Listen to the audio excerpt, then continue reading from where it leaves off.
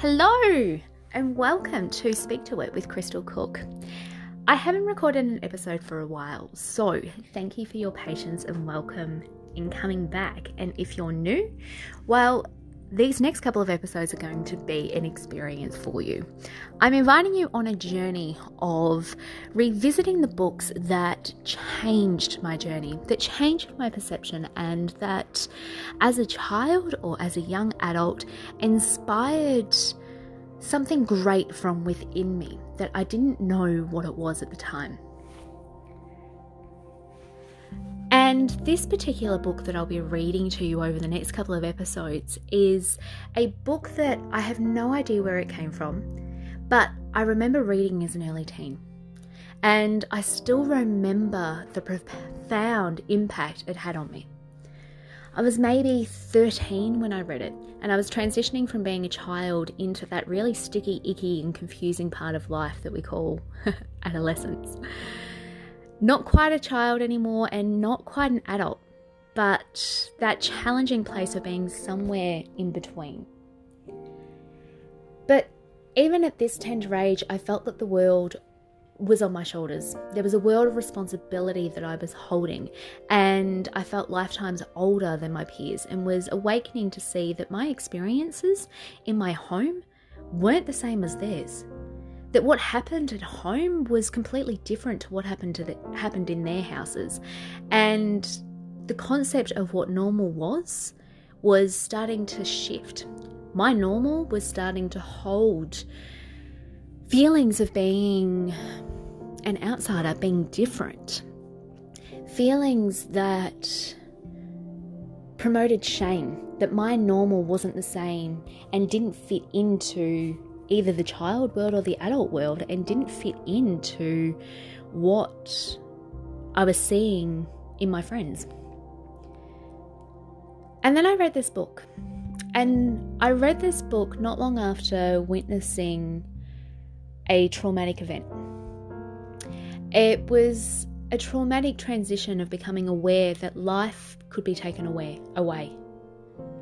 I was angry, I was hurt, resentful, and confused at the complexity of all that my young mind was blaming itself for, all of the stuff that I didn't know how to make any form of sense of.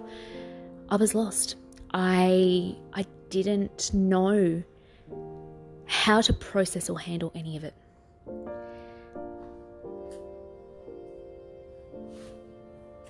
And I felt like there was something defective at my core. I was caught in a nightmare of silence, shame, and complexity that was beyond my capacity to ever understand at this tender age of 13. And I remember reading this book. I remember somewhere within my depths, there was a feeling of being seen. And as I pulled this book out of the box the other day, there was a remembering of that feeling. And I can't remember in its entirety what this book is actually about, but I remember the impact it had on the way that I see the world, the way that I saw and changed my perception at that age of adolescence, that age of becoming, that age of finding our place within our community. And as I walked past it the other day, sitting on the bench where I'd unloaded the box of books, and all of those books are still sitting there, I felt inspired to pick it up. I felt called to share it and to bring it to you, and that I had to read it again.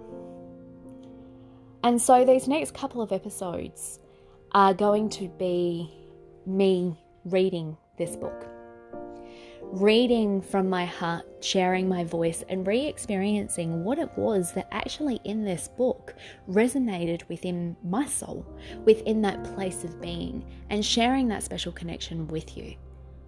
There's no mistake that this has come through as my birthday approaches in the next couple of weeks. It's no coincidence that this is what I'm being asked to do by my heart. I know that there is healing here. that neither of us will understand until we experience the possibility of actually stepping into it. So, join me on a celebration of my birthday month. Over the next couple of episodes, recording the audio of me reading Chasing Rainbows by Lucinda Haslinger.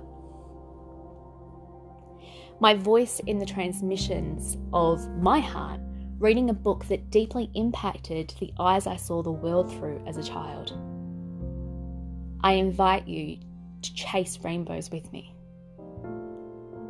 and listen to the audio of a book that impacted my soul and the unfolding of that. Will you join me? Much love, my darlings. I hope you enjoy it. And please connect with me on Facebook. Crystal Cook, Heart and Voice, my Facebook page. And I'd love to hear what impacts this book has on you. What, if any, comes through.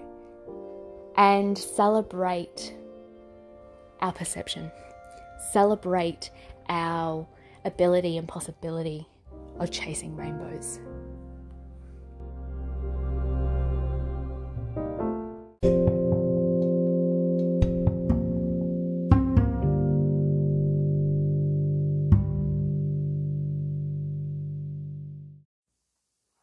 Chapter 8. The next day I sat next to Ronnie again in class. He squirmed in his seat so much that I thought he had a bad case of worms. He was feeling really guilty. I could have made him feel even more guilty, but I didn't want to. Brian was coming towards me. I knew he was going to do something, so I prepared myself not to have a cardiac. Sure enough, he kicked the desk as he walked past. Poor Ronnie. He was smiling at Brian, pretending to enjoy the show. He even made a cruel face at me. Brian said, "On you, Ronnie, top face, mate." As soon as Brian went away, Ronnie started feeling guilty again and squirmed in his seat, like he was trying to rub out of his bum. "Everyone," Mrs. Phillips said, "just a reminder that today's going to be the day that we go to the beach. Ali, your notes have been handed in, which is good, but remember to bring a towel and cosy." The beach? I'd heard heaps about the beach. Blue bottles, waves, sand, sun, salt. Bangles, jingles. Mrs. Phillips was coming towards me. "Trevor, have you been in the beach before?" she asked. "No, miss," I answered, "but I've always wanted to." "Good. I'll be putting a note in your bag. Make sure that you pass it on to Fran, because she needs to give you permission, yeah?" I couldn't wait to see Fran. At recess, I walked to my seat all on my own. Talia was away and someone else was on the seat. When Talia is around, no one sits near us. "Where's Talia?" I asked the person who was already on the seat beside me. "She takes heaps of days off," a girl said. "I reckon she wags." Wags? I really didn't think Talia was the type of girl to act like a dog. While I was thinking this, I felt someone take my elbow. It was Ronnie. "Talia's not here today," he said. "I'll hang around you if you want." Ronnie took me to a quiet part of the school, a part of the school where Brian couldn't find him. When Fran met me, I was jumping like a grasshopper.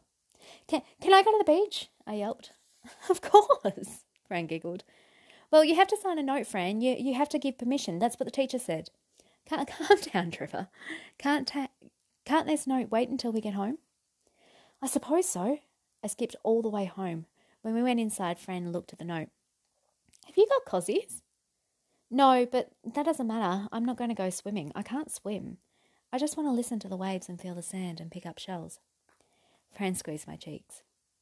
"You're really excited about this, aren't you, Trevor?" "You bet," I yelped. After dinner, Fran said that she had to pop out for some groceries. She asked if I wanted to go along, but I said no. I wanted an early night's sleep. I tossed and turned all night, not because of nightmares, because of the beach. The waves, the sand, the shells. When morning finally came, I was leaping up and down. "You'll launch through the ceiling if you're not careful," Fran warned. Fran packed me a lunch and suggested that I wear my thongs, a t-shirt and some shorts. I practically pulled Fran all the way to school. As soon as she dropped me off, I kissed her and took quick pumpkins into class. Laughing, teasing, bags rustling, jewelry jingling, thongs clapping, softer footsteps. no school shoes. I listened out for Talia. I couldn't hear her special laugh. I found the way to my desk on my own. Brian tried to trip me over on the way, but one of his friends said, "Don't be slack, Brian. If you trip him in here, he might hit his head on one of the desks. Trip him over in the playground where it's safer." What a great friend. "Have you got your note?" Ronnie asked. "I'll take it to Mrs. Phillips if you like." "Okay." I gave Ronnie the note. I could have taken the note up myself, but Ronnie was trying to be nice. One day he'll be strong, and when that day arrives, he won't need to feel guilty anymore. "Sarah and Brian," Mrs. Phillips called, "your mothers have asked you not to go in the water for different reasons. Remember that at the beach." "You're right," Brian grunted to his friends. "My mum can go jump. I'm going swimming, eye drops or not." We all filled into the bus. Excitement, laughter, jokes. Ronnie let me hold his elbow. He didn't mind because Brian was already sitting at the back of the bus. Ronnie and I sat at the front. Bus started up. Seat began shaking, smoke filled my nose. Being on the bus reminded me of coming to the city for the first time and throwing up down the aisle. The bus started moving. "Half the school is going to the beach," Ronnie announced. "I know that. Why?" "It's a school activity because the Christmas break. Well, will you be going home for Christmas?" "For sure. I can't wait to see Rick and Sally again." "What's it like on the farm?" "Wonderful. I miss Doris and Camel." Doris is our cow and Camel is our dog with the hump. He rounds up our sheep. We only have a few sheep. They're more like lawnmowers for us, hey? It's only 3 Freddies, and we're already nearing the beach. "What's a Freddy?" Ronnie asked. "Sorry, I should talk plain English. Freddy is the rooster on the farm. He crows all day, and each crow lasts for about 5 minutes. So 1 Freddy equals about 5 minutes." Ronnie started laughing. "I suppose you don't wear a watch either, do you?" I don't need one on the farm. I can tell what time of day it is by facing our shed and feeling where the sun is." "I'd get skin cancer before working out what time it was." How do you know that we're nearing the beach?" "I can't see it." "Rick told me that the sea is salty. I can smell it. The salt in the air." Ronnie took a deep breath. "Sort of, I think." The bus went over a hill and then I heard heaps of kids screaming out, There's the beach!" Chapter 9.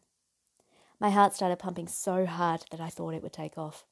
Salt, laughter, excitement. Everyone was hanging out of the bus windows. Everyone was yelling and pushing and shoving. But I sat there, very still. I listened to the water and imagined the beach. When the bus finally parked, the teacher ordered us to get out slowly and wait on the pavement. I had to snap myself out of my dream. Soon it would be real. Soon I would experience the beach. Ronnie and I were up the front. We were among the first to get off the bus. Salt, waves crashing, waves whispering to me, the sea calling me to dip my feet into its watery fingers. The breeze played with my hair. "Ronnie," I whispered, "will you stand with me in the water? I feel like the beach is calling me." "I didn't know that the beach was connected to Telstra," Ronnie joked. "I'm serious," I whispered. "Tell me you will." "Sure," Ronnie said. "I'm going to swim heaps anyway." I smiled. It was all like a dream. Unfortunately, Brian ripped down the dream to shreds. "Where were you, Ronnie?" Brian asked. "We were all having a top time up the back." "We were spitting out the bus windows. Some even landed on this woman's face." Ronnie laughed uncomfortably. "You poor sucker," Brian said. "You were stuck with no eyes. That must have been gross." Ronnie didn't talk. Instead, he nodded his head and agreed. I turned away so that Ronnie wouldn't feel too terrible. "Anyway, we'll see you in the water," Brian said. After Brian raced away, Ronnie looked down at the ground and said, "I'll still take you in the water, Trev." I smiled at Ronnie, even though I knew deep down that he wouldn't. When we walked onto the sand, I took my thongs off. Hot, grainy. The sand was like nothing I'd ever felt before. When Rick told me about sand, he said it was like dirt, but it's not. It's different. It's sharper. It's hotter. I had to put my thongs on again. Attention, everyone. Set up your towels here, Mr. King said. I have some very important information to give you. The first thing is that you should all wait until there are at least 2 teachers near the water before you enter. If you have trouble in the water, raise your arm and call for help. Also, I want everyone wearing sunscreen. If you haven't got any already, see Mrs. Potter. Do you understand? Yes, sir, everyone chirped. Now, one more very important thing, he continued. Do not climb into the Rocky Mountain area. You can get lost up there, or worse, you can fall and hurt yourselves.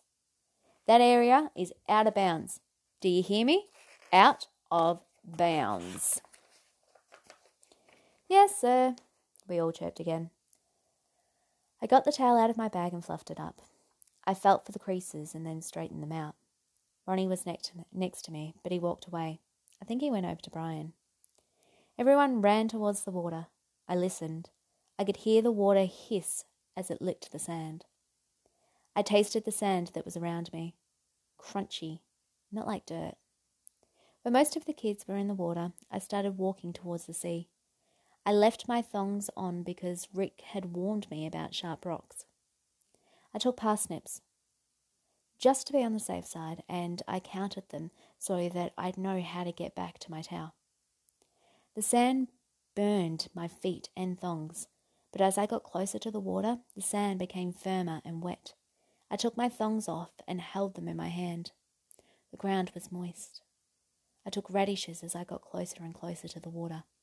Splashing, screaming, laughter. I've never heard so much water in my life. I never even thought so much water could exist. This is so unfair. There is so much water here, and yet on our farm, there is nothing. As I got closer to the water, my radishes turned to peas, and my peas turned to sunflower seeds. I curled in my toes. I couldn't avoid it. The water licked my feet. Cold, cold, cold. I jumped back. The water kept coming. It was following me. It was trying to pull me in. I jumped back again and again. I tripped. I fell onto my back. Cold water, fast, rushing up my nose, on my face, drowning me. Help! I screamed. Someone pulled me up. In the confusion, I couldn't smell her. I didn't realize who she was until she spoke. Hey, Trev, it's all right. I've got you. Talia? I gasped, stumbling to my feet. I thought you weren't here today. Don't worry about it. Don't worry about me. What were you doing surfing on your back? I fell. I think I'll get out of the water now. It's a bit scarier than I thought. No way. You're coming in with me. No. I won't take no for an answer, Talia declared. I just want you to stand in the shallow area with me, okay? Talia didn't really wait for me to answer. She held my elbow and led me gently into the water. I stiffened when the water licked my toes again. It's all right, Talia reassured. Just let the water flow. Something great is going to happen soon. Just stay still and enjoy it.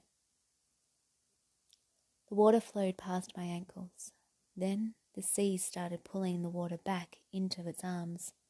As the water was being pulled back, my feet sunk into the sand. Wow. Talia laughed. You're just like me, Trevor. We find the smallest things so wonderful. My dad says that people like us are really special. Do you wish you could see the beach? I squished my toes further into the sand. I'd love to see the beach, but my eyes don't work, so there's no point wishing for something you can never have. Suddenly I thought about my mother. Talia seemed to jump. I've got an idea. I'll describe it for you. Now, let me see. The ocean. The ocean is huge. It's bluey green, and it's a bluey green colour. What's bluey green? I asked. You don't know the colours? Talia whispered. I can't really explain the colours. Green. Green as well. It's just green. Talia hit her head. There's got to be a way to describe the colours. Don't worry about it. I laughed. But doesn't it bother you that you'll never experience a rainbow? I shrugged my shoulders. Not really. Rainbows come after the rain, and the rain is something that we don't get much of on the farm. I'm sure you'll see a rainbow one day, Talia whispered. I had to stop myself from crying.